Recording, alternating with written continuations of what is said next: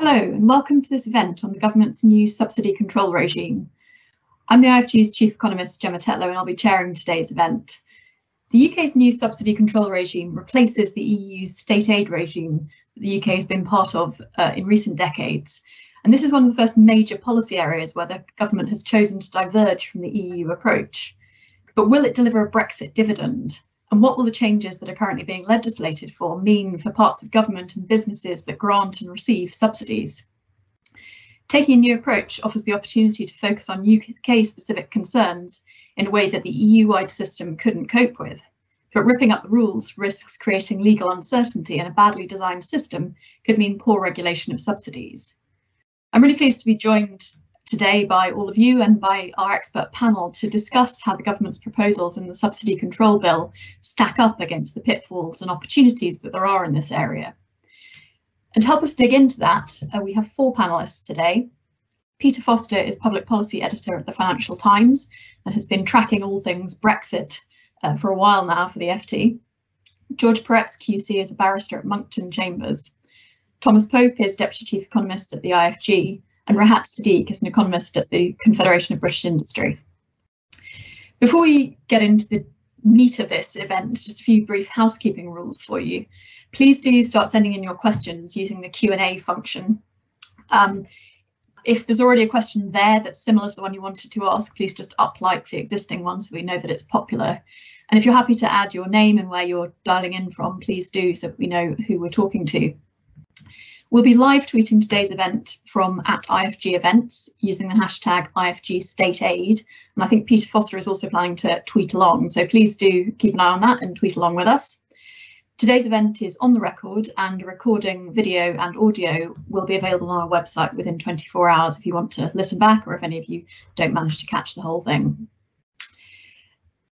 With a short presentation from Tom, just to give us a quick overview of what's going on in this area and flagging some of the opportunities and risks that the IFG has highlighted around the new subsidy control bill.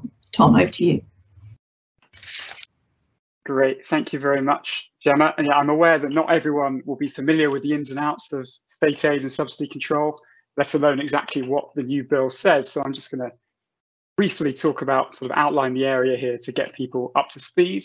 When we're talking about subsidies in this area, what we're talking about is transfers from governments and public bodies to businesses that are selective. So they're available to some businesses, but not all businesses. Why would a government want to have a legal regime that might restrict the use of subsidies? Well, one reason is just to ensure good value of taxpayer money, make sure that subsidies are actually achieving the change that they're meant to. They're not distorting economic activity, but particularly in a system where subnational governments have the power to offer subsidies, there's a risk of subsidy races where different areas compete for activity in a way that's damaging for the country as a whole. And you see that quite a lot in the US, for example. Now, actually, there aren't many examples of legal subsidy control regimes around the world. And if we're talking about domestic regimes like the type the UK is going to set up, really, the EU system is the only game in town. But the UK is going to set up a new system, actually already has a new system, and it's required to do so as a result of the Trade and Cooperation Agreement. So, excuse me, very briefly, very high level, what does the EU state aid system do? Well, effectively, the European Commission plays the role of gatekeeper. Any subsidy that might affect trade, and there's quite a low bar for that in the EU system, is considered illegal unless and until it's approved by the Commission. There are two routes for getting your subsidy approved. One is to notify the Commission, which will then evaluate the benefits and costs against a set of criteria. That could take 6 months or more, and they'll let you know whether or not you can do your subsidy. Or alternatively, if you want a quicker and less uncertain route, you can go for automatic approval via the block exemptions, which are effectively long checklists for your subsidy to meet. If you meet all of those criteria, then the EU Commission is happy that your subsidy is unlikely to distort activity, and therefore you can do it automatically. So what about the proposed new UK system? Well, it will work very differently. Gone is the presumption of illegality of a subsidy until it's approved. Instead, we have a system that will be based on private enforcement. Public bodies and governments are required to self-assess whether their subsidy complies with 7 broad principles. For example, will it meet a public policy objective? Is it proportionate? Does it minimise impacts on competition and investment in the UK? It will then register that on a database, and interested parties, which could be, say, a competitor business, will then have 28 days to start the process to bring a judicial review, effectively a court challenge as to whether that self-assessment of compliance with the principles is reasonable and correct. There is another body involved in the system, but it's got nothing like the power of the Commission in the EU regime. The Subsidy Advice Unit is going to be set up in the CMA. For some subsidies that might be distortive based on criteria to be determined, the analysis that public bodies and governments do about compliance with the principles will be sent to the CMA for review. The CMA will publish a report. It may raise concerns, but it has no power to block some subsidies, and nor could it be an interested party challenging it in court. One final thing to say about the new UK system and how it works is the role of schemes. Subsidies under pre-approved schemes cannot be challenged during using the mechanisms in the bill. Schemes can be set up in 2 ways. They can either be set up by public bodies in the same way that subsidies are, so self-assessing compliance with the principles, putting it on the database, waiting 28 days to see if there's a challenge. The government will also set up its own version in streamlined routes. So will this be a successful system? Well, the first thing to say is that at the moment, we're very much judging the skeleton of the system rather than the full detail. The bill leaves lots of important information to be filled in secondary legislation. For example, which types of subsidies will be referred to the CMA. But just looking at that framework, actually, I think there's a lot to commend it. It's pretty similar to a system that we proposed at the IFG in a paper published last year. And it's appropriate in a UK domestic context to have a more flexible system. And there's an opportunity both for smaller subsidies offered by local authorities and larger subsidies designed by, say, government departments to work with less administrative costs. However, there are risks.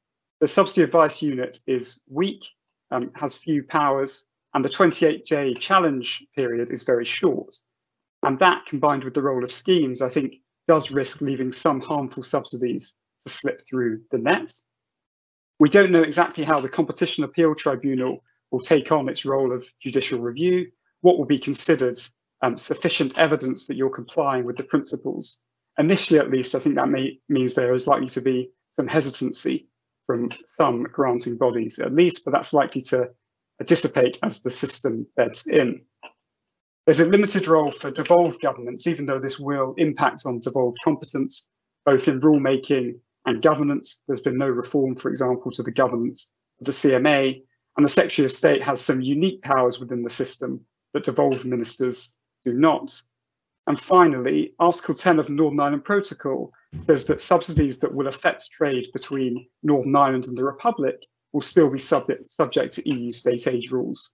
If that's interpreted very expansively, that could leave lots of big subsidies offered in Great Britain still subject to EU rules. And if that were to be the case, that would kind of blow a hole in the UK system, because the most important subsidies would still be being litigated in Brussels. There's no guarantee that that is the case, but that is a risk. And after that whistle-stop tour, I will hand back to Gemma. Thanks very much, Tom. George, I'll come to you first. You have a lot of experience with the EU state aid system. What do you make of the new bill? Do you think it's set to deliver a better system for the UK? Whether it's a better system or not rather depends on who you are.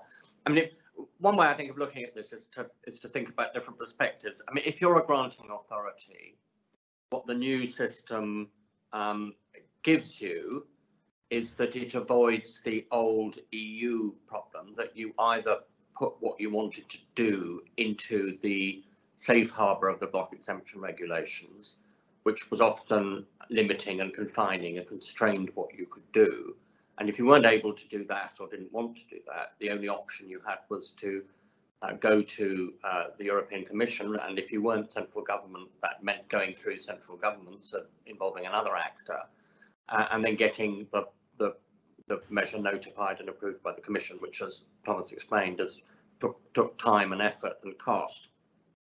Under the new regime, if you want to do something which is slightly outside the norm, life is a lot easier, because all you have to do is go through the principles, address them, satisfy yourself that they all apply, and then off you go. And there may, subject on some cases, minimal number of cases, a sort of cross-check by the CMA, which isn't in any event going to be binding. So that's the advantage if you're a granting authority. Disadvantage if you're a granting authority is, as Tom pointed out, and it's sort of the flip side of not having this safe harbour of the regulations, is that you are on your own. And in a case which would formerly fitted comfortably into the block exemption regulations, you now, subject to the possibility of there being schemes under the new Act, you're going to have to do some work yourself to go through and think about the way in which the principles apply. And as Tom also correctly pointed out, at the moment, it's not entirely clear, but it simply isn't clear what level of scrutiny the CAT will actually engage in. Judicial review covers a number of different levels of scrutiny. So advice as to how much level of detail you need to go into and what counts as satisfactory evidence, and whether you really need to get economists' advice to back up, bits of economic analysis that you may want to do, are all a bit at large and uncertain, and that uncertainty may put people off granting subsidies that should be granted. So that's the granting authority perspective. From a challenger perspective, the old regime had the advantage that if what you were challenging was a state aid and it wasn't notified, it was completely slam dunk, because the whole thing was unlawful and had to be set aside. The new regime is more complicated in that respect, because you've got to persuade the Competition Appeal Tribunal on judicial review. On the other hand, under the old regime, if a measure had actually been cleared by the European Commission, it was very difficult, not completely impossible, to challenge it, because you had to go to the General Court, and that tended to apply quite a light standard of review to clearance decisions by the Commission.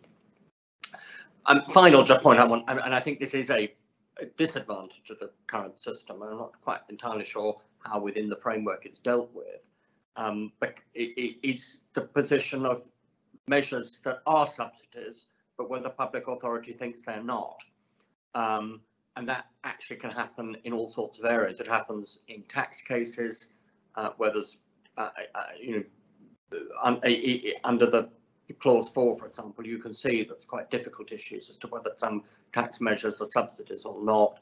It happens even more commonly if the local authority or public authority making a grant is taking the view that it's only doing what a private investor could do.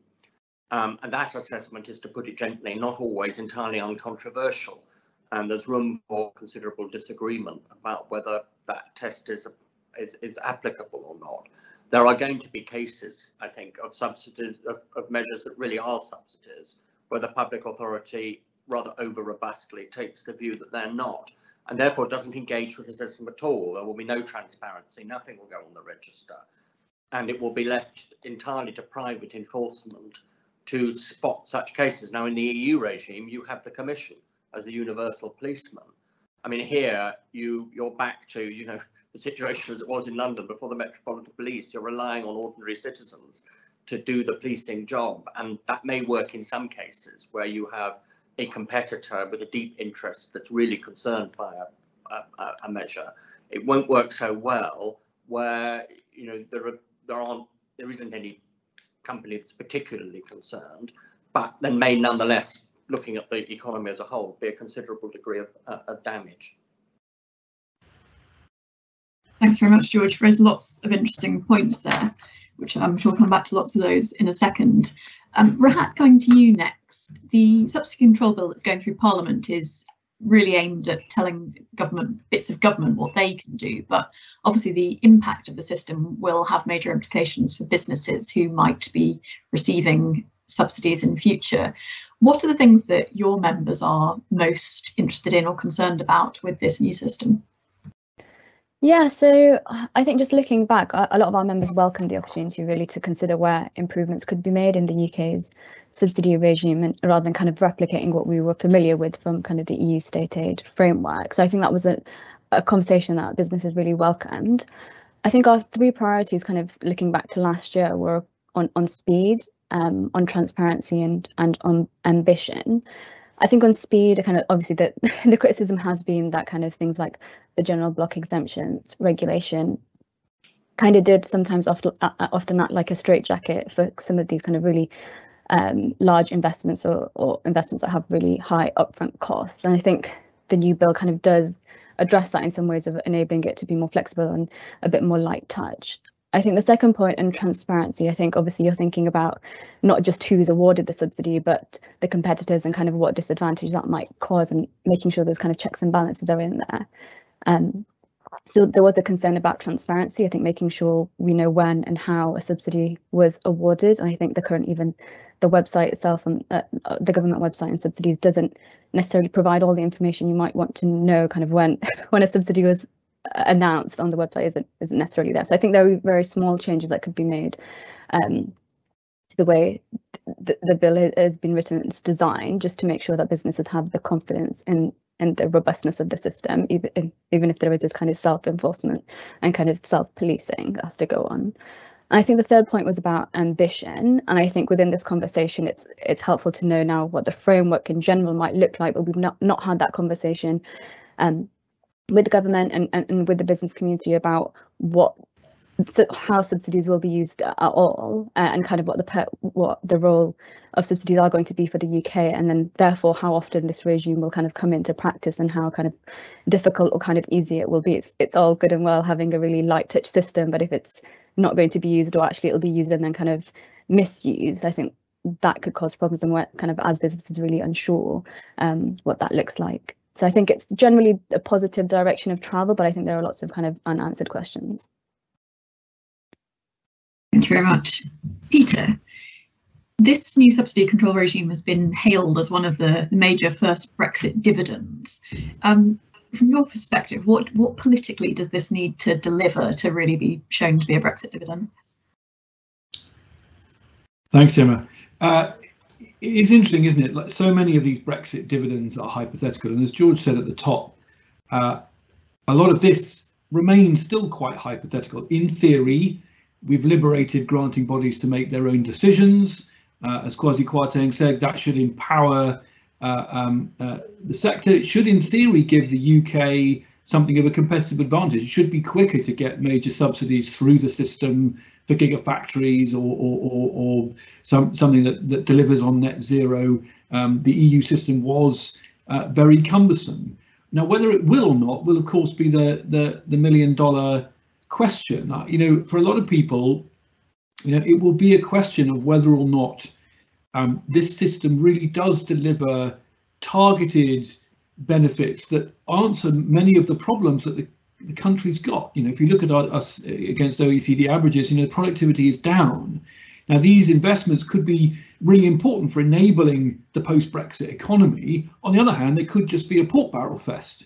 We'll talk later about the devolved administrations, but I'm already hearing from the devolved administrations, for example, on the what's going to replace EU structural funds, the Shared Prosperity Fund. I'm already hearing complaints that the Westminster government is taking the power to sort of strategically direct funds out of the hands of the devolved administrations. The 22 unitary councils of Wales are having to apply for funds, and that's leading to duplication and cross-cutting. And so, we wait and see a lot on the detail of how this is going to be administered. But I think, we won't know until sort of 5-10 years from now whether actually the post-Brexit economy, and there'll be obviously lots of other things muddying the data, has been helped by a nimbler system, which in theory this of course should be. The EU state aid regime is designed to create a level playing field for 28, now 27 economies. This is a scheme for the UK, designed and built for the UK, and it only has to worry about the UK system. Unfortunately, I guess the last thing I would say is, if you're sort of if you want to be gloomy about it, you look at how, for example, the Towns Fund that preceded the Levelling Up Fund was administered. It doesn't necessarily inspire a great deal of confidence that this won't make grants both more complicated, more confusing, and also potentially more political. Thanks very much. I mean, just to get into put a bit of flesh on the bones of this, talking about more flexibility to meet sort of UK government priorities that perhaps were constrained within the EU system. What sorts of things is there any evidence so far of the sorts of policy priorities that perhaps the UK government has and wants to channel subsidies towards that weren't covered within the EU sort of block exemption rules? Tom, perhaps I come to you first on that. Yeah, I think in many ways it's a slightly complicated picture, of course, because actually EU state aid rules we've already established are not a blanket ban on subsidies. In many ways, lots of the ways that the government's focused on improving the system, how it's hailed the new system relative to the EU rules is on process as much on particular examples. If you look at what the UK government's priorities are, net zero, levelling up, clearly there are going to be subsidies there that will need to abide by this system that would have needed to abide by EU rules. But I don't think we can say with confidence that those are subsidies that would have been prevented in the EU system. Perhaps there'll be more flexibility. There's one example where we do already have a concrete policy announcement is on free ports, where contrary to what some people say, free ports are not banned within the EU system, but there are severe restrictions within the state aid rules as to what free ports can be. And probably there will be some more bells and whistles on UK free ports than there could have been within the EU system. But in terms of concrete examples, that's probably the main one that I can think of so far. Peter, have you picked up from your conversations with government any sort of particular directions of travel where they're looking to use this greater freedom? In macro, but not micro. I mean, in some ways, the system is designed to be a bit more organic. I mean, clearly there are some big policy areas. Gigafactories is one. The UK is way behind in investment in gigafactories. It really needs to catch up. We've seen a couple of awards coming down the pipe. That's a big one. Net zero is a big one. We haven't yet got into regreening the housing stock and how we're going to move towards building electric vehicle infrastructure, to getting people to take up heat pumps and insulate their homes. So there's some quite obvious big areas. I guess, the Freeport example that Thomas makes is quite an interesting one, because actually, free ports classically are there to arbitrage the difference between input and output tariff costs. But if you look at the TCA, they're basically, the Sussex Trade Observatory did some crunch the numbers and found that apart from, I think, in pet food, raw pet food ingredients, there really isn't a classical free port upside. So then you have a situation where the free ports are essentially enterprise zones. I mean, you can call them free ports, but it seems to me they're increasingly going to look like enterprise zones.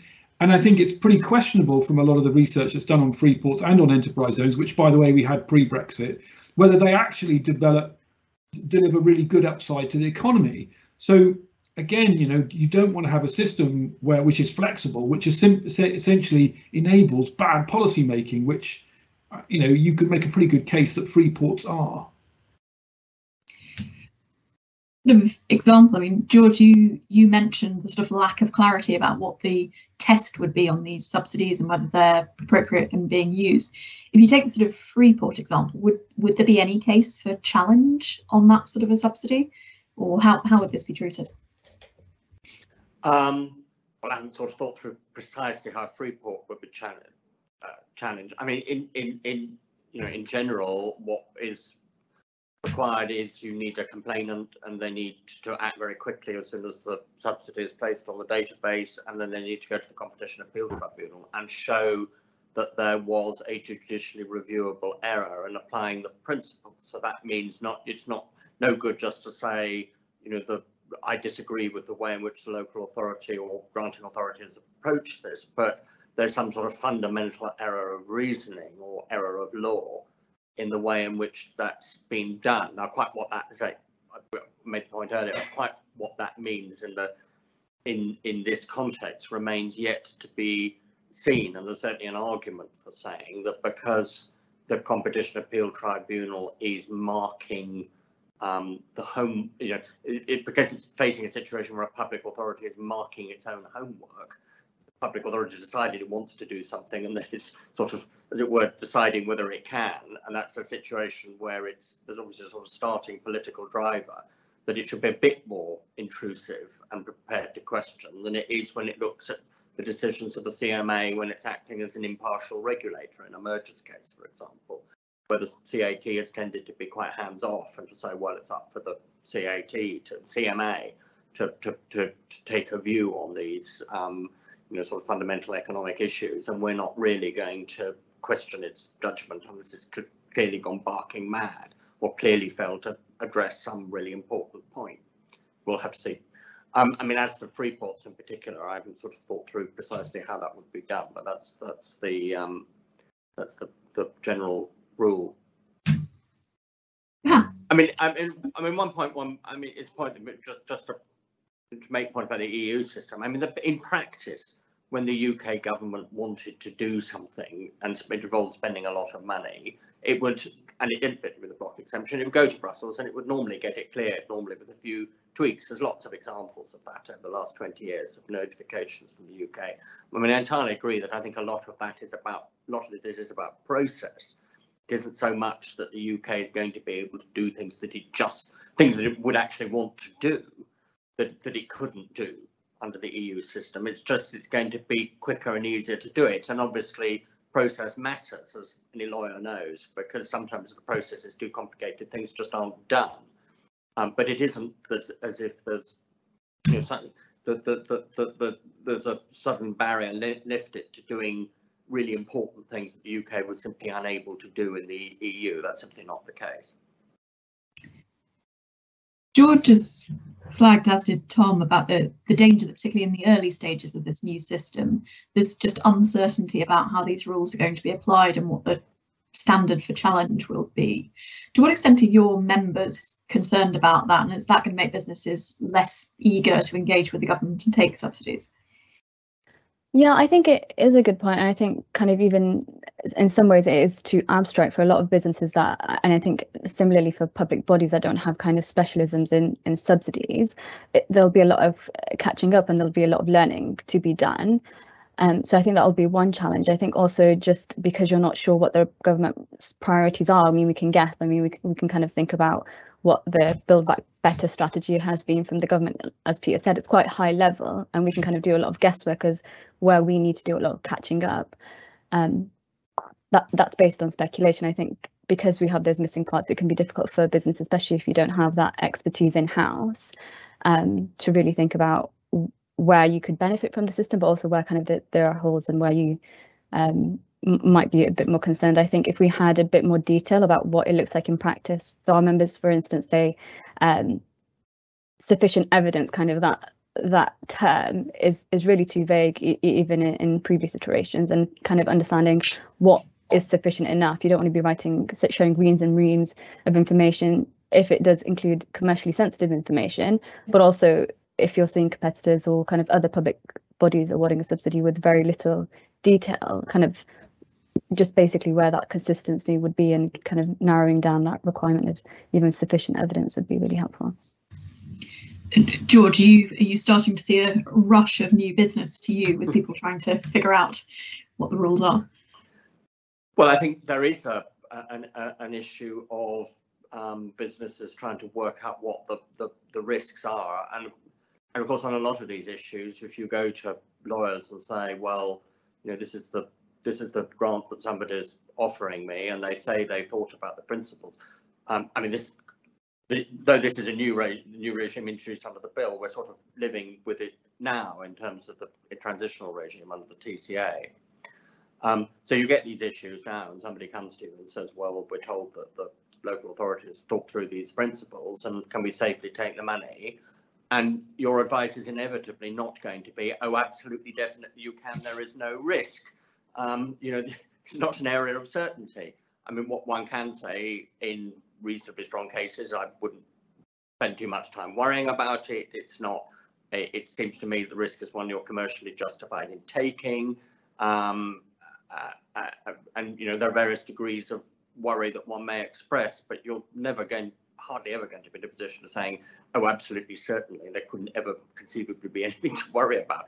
And, you know, businesses have to learn, as we all have to learn, to work through what that actually means in practice. Peter touched on the question of the devolved administrations and their powers within this system. Tom, what does the new system mean for the devolved administrations, and is that sort of appropriate in the way they're being treated?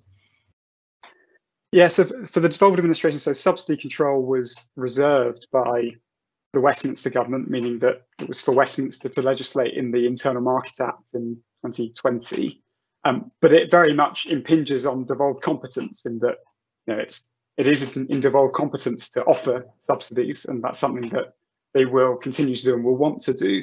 I think it's slightly difficult to talk about the changing situation for the devolved administrations, because if you compare it to the EU system, actually, because this is a system that gives granting authorities more flexibility, you know, set their own policy objectives, for example, a bit more flexibility in design, relative to the EU system, they're probably better off. They do have more control, but given how much power we have taken back from Brussels, given the fact that you know, this is a four-nation system, it's in the interest of all four nations of the UK to have a system.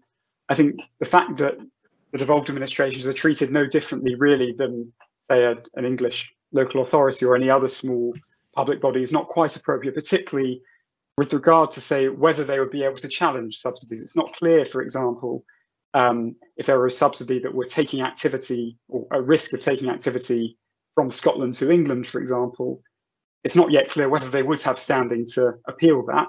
By contrast, the Secretary of State has special powers that allows him to call in special reports from the CMA if there's a subsidy he's worried about, and also that he has automatic standing in court as well. So I think it's that asymmetry as much as anything that's causing problems, as it is the devolved administrations losing control relative to previous systems.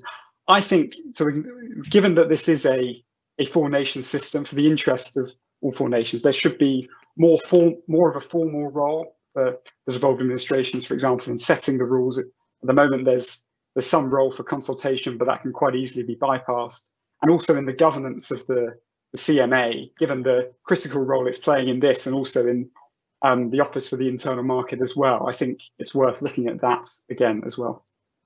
I mean, I think if I just sort of add something to what Tom said, I mean, in terms of the asymmetry, there is an asymmetry in standing. It may, and this is something that's turned up in the debates in the House of Commons, the difference on standing may not be quite as great as certainly I originally thought. The minister, in statements that would certainly be cited in court on the interpretation of this, has said in terms that he regarded the provision as it currently stands as conferring the power on a devolved government to go to the Competition Appeal Tribunal if it was a case that was concerned genuinely affected business in its area, which of course the situation where it would want to do so.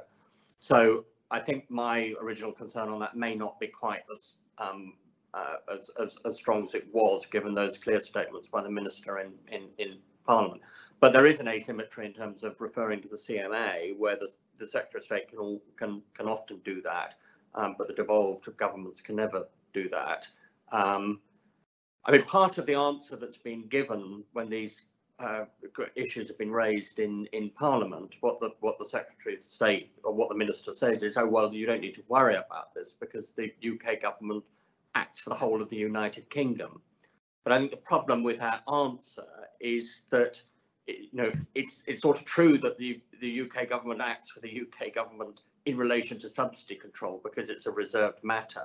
But as Tom has made the point, the problem with all of this is the subsidy control regime penetrates deeply into areas that are definitely within devolved competence, such as agriculture, such as education and training, such as economic development.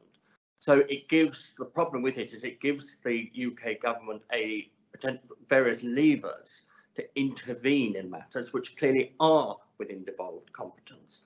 And that's why I think the answer that, oh, well, the UK government is acting for the whole of the United Kingdom is a bit unconvincing. I mean, it will often be the case. The measure in question is one which the UK government is very keen on, but it's keen on looking at through an English perspective, because it's a matter that it's a measure it's very keen on because it develops the economy in England. And in thinking of that, through that, it may not have thought very much about Scotland or Wales. So you've got these issues, which I don't think the government answers are entirely convincing about. Peter, you raised this initially. I mean, is it this asymmetry between the power of the Secretary of State and the devolved administrations that's the real problem? And is the problem here really getting at other political tensions that there are between the current government and the devolved administrations? Is that what's a lot of this? Yeah, I mean, let's not be naive here. This is a government.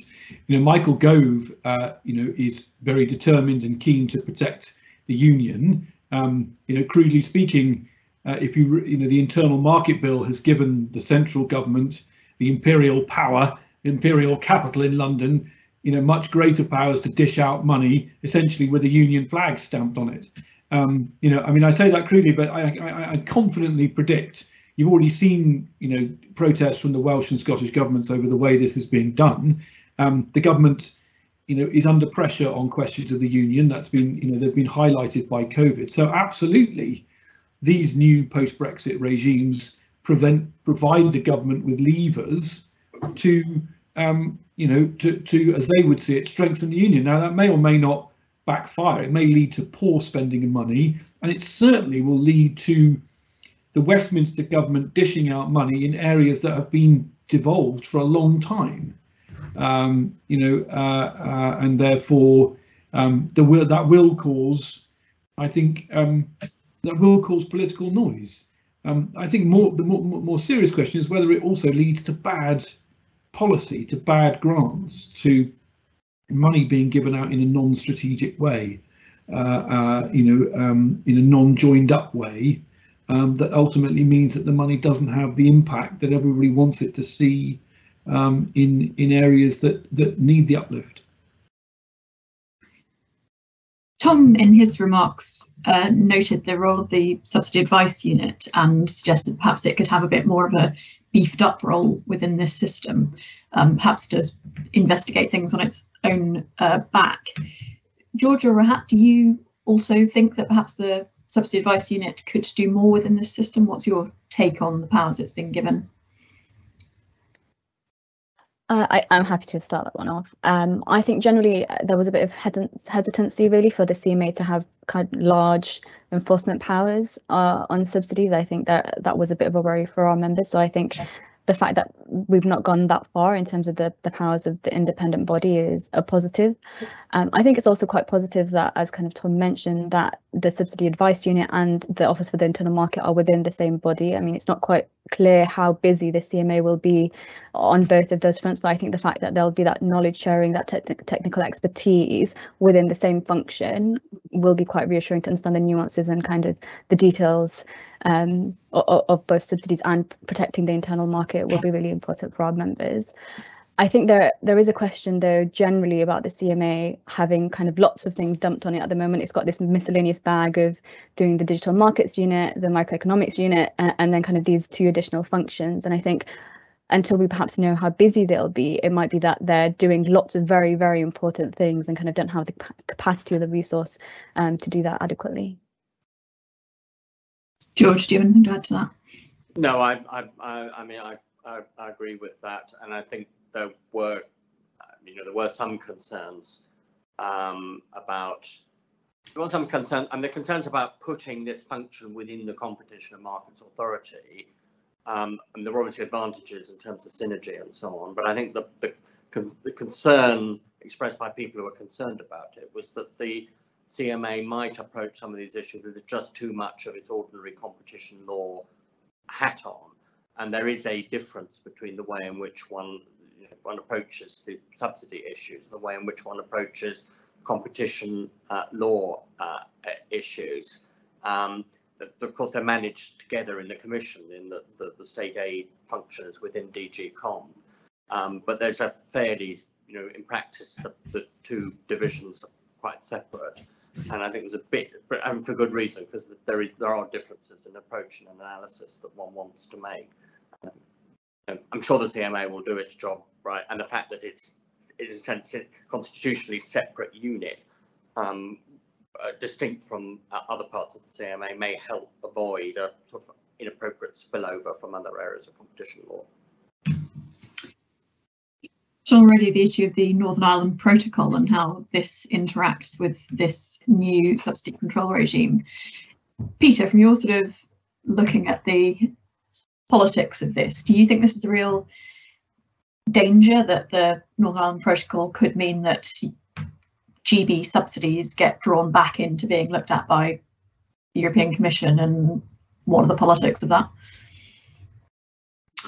So it's an interesting one. There's only one case that I'm aware of, which is a case, British Sugar against the government, trying to argue that a decision that Liz Truss took to take some tariffs off sugarcane imports amounted to a subsidy. That's going through the courts at the moment. That cites Article 10, and Article 10, of course, because Northern Ireland is in the single market for goods, the Article 10 of the protocol says that any decision on subsidy control by the UK government that impacts, George will correct me if I got this wrong, but will impacts the goods market in Northern Ireland should be referred to the Commission. Now, you'll remember there was a big wrangle about that, going to the point about the politics over that during 2020, when they were trying to get the modalities of the protocol nailed down, and it ended not with Article 10 being rescinded, but with a sort of unilateral statement from the British government saying the way that they foresaw Article 10 operating in a very sort of light, touch distant way. And then quite quickly after that, the Commission put out its own statement, which pretty much said we still see Article 10 as having, a deep reach into the United Kingdom, and that I think really upset the Brits. George and James Webber have written a very good paper which argues essentially that given that we are now going to have a subsidy control mechanism in the UK that adheres to the principles that were set out in the TCA, and given that Article 10 was created at a time before this mechanism had been fleshed out on the UK side, and in fact at a time when the UK was saying, well, Canada doesn't have any formal subsidy control regime, so we're not going to have anything at all, there must be a case logically that the protocol Article 10 should be softened, rewritten, even if it's done over time, as the UK regime demonstrates that it works and it adheres to the principles in the TCA. For the moment, I can tell you the Commission is nowhere near wanting to go there. The politics of this are absolutely that the Commission does not want to open the protocol, which you'd need to do to rewrite Article 10. It just doesn't want to open that Pandora's box. And I've talked to lots of senior European diplomats about this and about the clear logic in George and James Webber's paper. And the response you get, I paraphrase, is really, well, good luck trying to get DG Competition to agree to that. So I think Article 10 is there to stay in the near term. It's the most sensible bit of the July command paper asking for rewrites of the protocol, in my view. I guess George will have a much clearer view about how much the British government should really be concerned about Article 10, because I'm not so clear on that. I'm not so clear really in practice. Is it going to become a big thing or not? I just don't know. George, do you have anything on that? Yeah, I think at the moment it's very difficult to know. It's certainly an issue that I and other lawyers have come across in practice in terms of giving advice. And I can certainly think of a number of cases in which I've advised where it has been a real issue, and where in particular the difference between the UK's approach and the Commission's approach hasn't actually mattered. So one saying to oneself, if the Commission are right, this seems to be an Article 10 case. If Bayes are right, it isn't. And that obviously generates a certain amount of uncertainty. We wait for case law on this. At the moment, there's no, I'm not aware of any ongoing DG Comp investigation or notification based on Article 10. There may be some in the offing, which I wouldn't necessarily know about. I think one could see that there's the material there for a major dispute, and potentially a really politically quite explosive dispute, if the Commission and the European Court of Justice took the view that a measure that really looked pretty much GB focus rather than Northern Ireland focus was in fact subject to the EU state aid regime because of what might be described as a fairly incidental effect on cross-border trade in goods between Northern Ireland and the rest of the EU. I could see that that could blow up into something quite explosive, but so far it hasn't happened.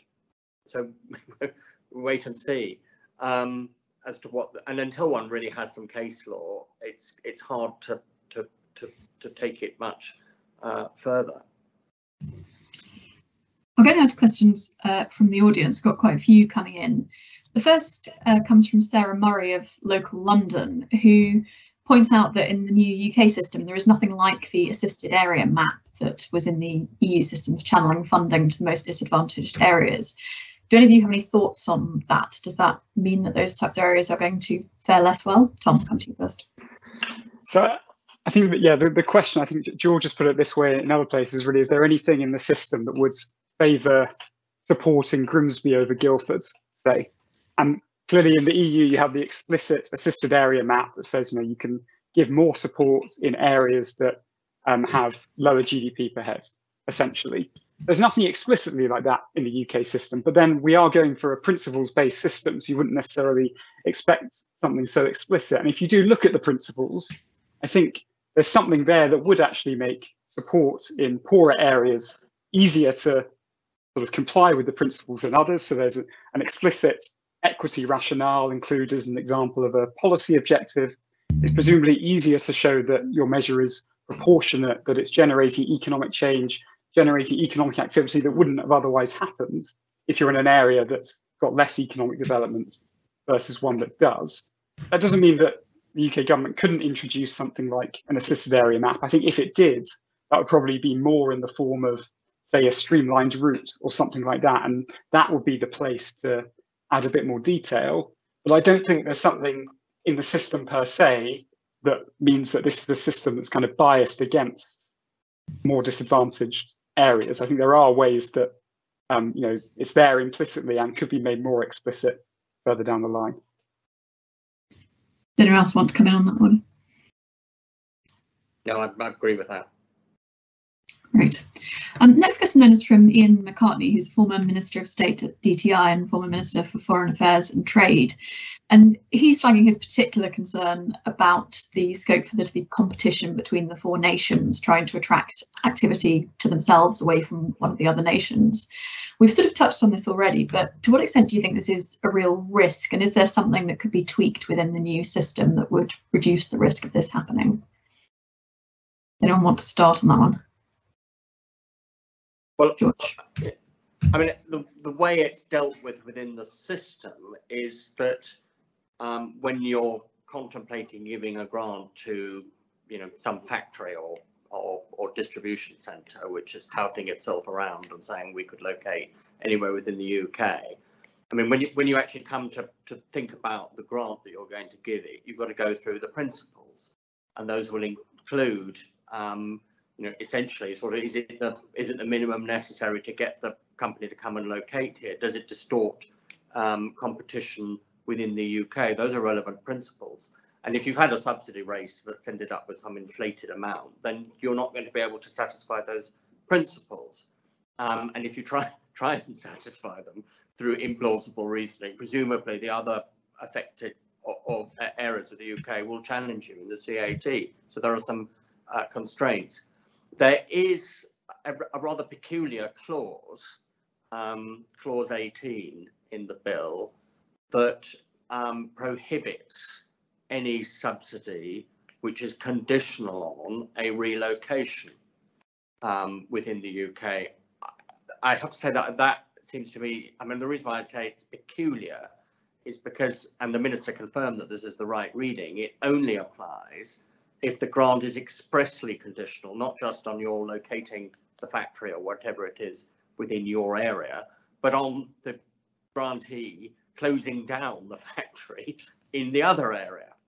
And this becomes slightly unreal because in practice, if you're a local, if you're the Scottish government and you're spending a whole lot of money attracting a widget manufacturer at Kilmarnock, you're going to want the widget factory built in Kilmarnock, and you're going to say that's what you want, but you're probably not going to write into the contract, and you must always also close down your widget factory in Kensington. So it's slightly unreal, but it may be seen as a sort of pointer to it might have value as a pointer that in general, in policy terms, subsidies that even have the effect of relocation, if they aren't expressly conditional on it, are not really, should not really be within the scheme, but that's quite vague. Anyone else want to add on that one? I suppose as to whether it's a kind of genuine concern, I mean, I said in my presentation, I think it's a very good reason for us to have a subsidy control regime. And obviously, to an extent, it's a hypothetical problem because we've had EU state aid rules which have constrained the extent to which this could happen. But if you look at other countries that don't have similar rules, and the US is kind of the extreme example, you do see these quite damaging subsidy races cropping up, for example, Amazon HQs and all of those. And I think we shouldn't be we shouldn't be certain that those things wouldn't crop up here. I think that given that the bill is going to be there, and given that the system is going to be there, I think that does significantly reduce the risk. At the very least, it's going to make it a difficult argument, as George says, to show that such a subsidy actually complies with the principles. Next question then is from Alexander Rose, who I'm sure people will be very familiar with if they've spent much time on this area of policy. He asks, what steps do you think the government should take to ensure that the streamlined subsidy schemes, the safe harbours at Article 10 of the new bill, are fit for purpose? Should they run some sort of consultation or set up a task force with experts from the public and private sectors? Rahat, do you want to start on that? Yeah, no, that's a really good question. I think even just broadly, we would welcome engagement with the business community a bit further into what the functioning of the subsidy regime will look like. I think we've kind of thought about the hypothetics and kind of we now have the bill, but I think that conversation, perhaps it doesn't have to be formally a task force, but I think even if there is some kind of consultation process, that would be really helpful, just thinking about both how the framework would work, but also through cases. I mean, we're not talking about the entire economy that are affected by subsidies, even looking to the future. So I think having those conversations with the sectors or the industries that are generally going to be affected by the new regime and the approach that public bodies will have will be really important for our members. Peter. Yeah, I mean, just a kind of reporterly comment really, which is that talking to kind of local government lawyers, etc., they are crying out for certainty. And they're used to the old block exemption system. They're obviously going to have to adapt to a new system, but they, bear in mind that they often have limited capacity, etc. And therefore, it's all very well saying we're going to have a more empowering, freeing system, but in the real world, it needs to be a system, from what they tell me, that they can use. And I think that's quite important. I mean, another thing I'd also mention is the question of clarity, which is, obviously, it's a very short appeal period, 28 days, and a lot of that relies on this website. There's supposed to be transparency, and the website, talking in fact to Alex Rose and others, the website is a mess, and it's not clear really whether it's a mess by accident or by design. Most government IT is a mess, of course, just by default. But if the government is serious about having a kind of transparent, nimble, excellent system, it's going to have to make sure that that website allows people to go on and go, well, hang on, to George's point about subsidies that are given confidently by public bodies that private bodies, consider to be distortionary, they're going to end up in a world of pain if the website is continues to be not fit for purpose. Yeah, you picked up on a question that actually Fiona Wishlade had also put in the Q&A about the quality of that database. I mean, Rahat, you mentioned this in your opening remarks as well. Do you have any view on whether, is it getting better? Is this a teething problems, or is this an ongoing concern? I mean, hopefully the fact that it's been mentioned by so many of us on this panel kind of perhaps indicates that it's been raised multiple times, not just to kind of Parliament, but also to kind of civil servants as well. But I think this wider point as well on engagement and coordination. I don't think it'll just necessarily be with the public bodies and the local authorities that we might be kind of thinking about in the back of our minds. I think for areas like research and development, our members actually mentioned that granting authorities really don't speak to each other often, and you're kind of they're funding pots from different departments that aren't coordinated. And I think having that change of culture, even in things like this, of actually, if you want an easier system, also then does need to be kind of that better communication across departments that are trying to make kind of R&D funding a lot better. Thank you. Next question from Jonathan Smith. He asks, isn't it ironic that these proposals rely on access to judicial review for challengers at the very time that government is seeking to restrict access to judicial review? Do any of you have any views on that? Is this a system that's now relying on something that's otherwise being sort of undermined in its credibility by government? George? Yeah, I suppose that's for me. I mean, I can't do much, I think, other than note the irony as you say.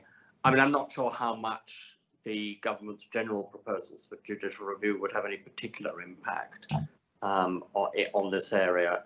It has to be said, but yes, sort of note the point.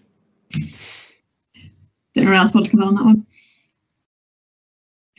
I suppose just a point that I made and George reiterated, exactly how judicial review works here is going to be really important as to how well the system works in practice, because if it's a judicial review that in practice gives a lot of rope, a lot of deference to the reasoning of the granting authority, then actually you could have some subsidies that, if you were just looking at it objectively, you might think probably do violate the principles. But if the cat is only taking a very light touch look, then I think that's where we might begin to worry that a system of private enforcement actually isn't doing enough to prevent the types of subsidies that we really want. That was why we recommended, and others did as well, that the cat should take it on. They're slightly more technically minded than general courts. You might expect a bit more interrogation of the analysis, but the way judicial review works will be key to how the system operates, whether it's effective.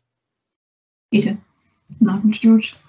No, yes, I have almost a question for Thomas and George, which is it designedly so? When you look at the 28-day period, you look at the database, you look at the CAT, is actually, if we want to have a nimble system, is it actually designed to have essentially, what is much more of a free-for-all? It might end up to not very good outcomes in terms of the value for money, as it were, but is it actually designed that in practice the system is going to be quite unenforceable and quite chaotic, and that's the point? George? Well, I mean, I think what I would say is, I think the 28-day limit, which is very short, is really only workable if the transparency database really contains the sort of bulk of the stuff that genuinely gives you enough to work on, as a legal advisor, to say, hey, I can see that there really is an issue here, because 28 days involves a lot of movement very quickly. So you can't spend that time trying to work out what's going on. You've got to have the information in front of you. One thing the government does say about the 28-day limit is slightly sort of paradoxical, is to say, oh, well, you needn't worry about it too much, because what you can do is you can extend it, because you can ask for information from the granting authority under clause 76. And that has the effect of of restarting the 1 month time limit. It starts again when you get your information. And the granting authority has 28 days with which to reply. That's a slightly odd defence, because if you're really saying you don't need to worry too much about the 28 days because you can always get it extended by using this device, why just not have a longer period to start with, which would make life a lot easier. But it is a very short period, and the comparisons which are made to sort of defend it with other periods where there's a very tight timetable are not really apposite, because those are cases where the person concerned has already been deeply involved in the case. So, merger cases, for example, where, the typical appellant is the unhappy merging party being told it can't merge. Well, it's been deeply involved in a merger procedure in front of the CMA for the last 6 months, so it knows all about what's been going on. But here, almost the challenger is going to be often, probably typically, somebody who's not been involved in the decision at all up until the date when it suddenly appears on the transparency register. So really it's a standing start, which makes the 28 days very tight indeed. We are actually now at our time, but I'd just like to try and squeeze in one very small, quick question before we finish, which has come up with a couple of questioners, which is the question about whether there is perhaps an external constraint on the UK government's use of subsidies if other countries, including perhaps the EU, judge that these subsidies are anti-competitive internationally and therefore start to impose retaliatory tariffs on UK goods. Do you see that as being a likely constraint? Are other countries in the EU likely to act at any point? Yes, I mean, it clearly is. I mean, you look at WTO litigation, it's the, complaints about subsidies is a major field of activity, at least when you have WTO litigation, which got blocked at the moment. One can easily see the EU taking action. I mean, one of the arguments for having a system of subsidy control domestically, and particularly for having the CMA involved in some of the bigger cases, which it will be, is that actually in some way that will strengthen the UK's hand internationally. I mean, if you had a hugely important subsidy on a major project with big international repercussions, where one could well see potential complaints from the EU or other trading partners, because the subsidy was just so big, the fact that the CMA had been all over it and presumably had said, yes, this is fine, it complies with these subsidy principles, it's proportionate, all the rest of it, that might actually be quite helpful in deterring litigation in the first place and then being used to support the UK's case if litigation happened. So that seemed to me to be a fairly strong argument for this type of legislation. Thank you very much. Unfortunately, we are very much out of time now. We could have carried on with this conversation for much, much longer. So hopefully we can come back for another event on a similar topic before too long. Thank you all very much for joining us. Huge thanks to our panelists, to Peter Foster, George Peretz and Rahat Sadiq. Thank you for watching, and do join us for our next IFG event on the 27th of January, when we'll be launching our annual Whitehall Monitor, looking at the size and shape of government. Thank you very much.